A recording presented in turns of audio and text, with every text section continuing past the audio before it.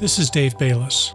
In this episode, Andy Baldwin of Profitable Ideas Exchange speaks with How Clients Buy co-author Doug Fletcher about what they don't teach us in business school, law school, or architecture school about selling our work as providers of professional services.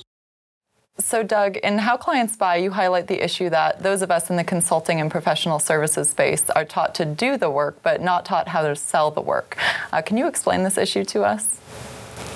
Yeah, it's an interesting problem that every accountant, every architect, every attorney, engineer, management consultant faces.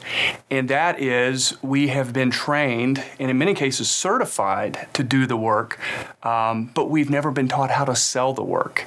And one of the rainmakers that we spoke to when we were doing the research for our book is a senior attorney in Columbia, South Carolina, named Chuck McDonald. And he said, interestingly enough, he says the one thing they do not teach you at law school is how to bring in new clients.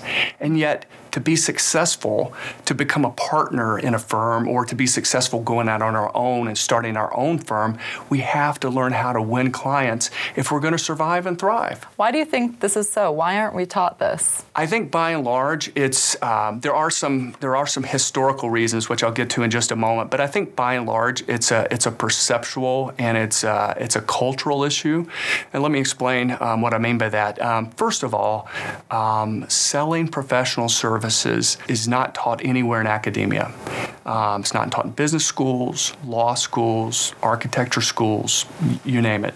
And I think by and large there is sales is just seen as not being intellectual. It's not seen as being academic enough, and so it's not covered.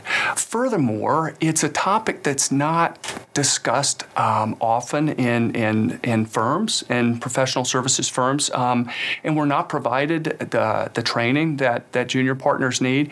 And there's a historical reason for that, and that goes back for a long, long time. But up until the 1970s, it was actually forbidden in most professions to do any selling or advertising. And this was overturned in 1976 by a Supreme Court case. But in fact, many law firms, for example, they didn't allow their partners to even carry business cards. It was considered too commercial, right? So we think this is a topic that needs examining, and we hope it's a topic that will be well received in How Clients Buy. So if we aren't actually taught how to sell the work that we do, how does an up-and-coming professional services provider or consultant actually learn how to become a rainmaker? Yeah, it's a real interesting dilemma that all up-and-coming professionals face. We're not taught it in school. Most firms do not provide this type of training.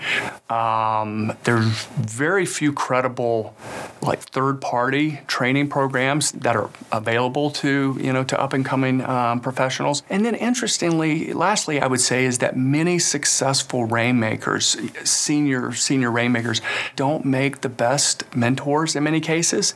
And so, at the end of the day, we're left to our own devices to learn on our own how to become a successful rainmaker.